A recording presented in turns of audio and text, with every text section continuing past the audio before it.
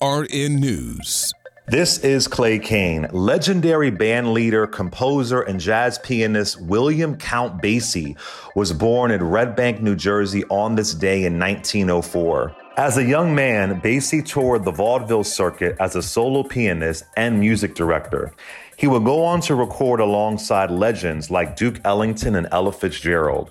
He is perhaps best known for his 1937 hit, 1 O'Clock Jump, which helped to solidify his status as one of the great band leaders in the big band and swing genres. Basie also recorded with Tony Bennett, Sammy Davis Jr., and Sarah Vaughan.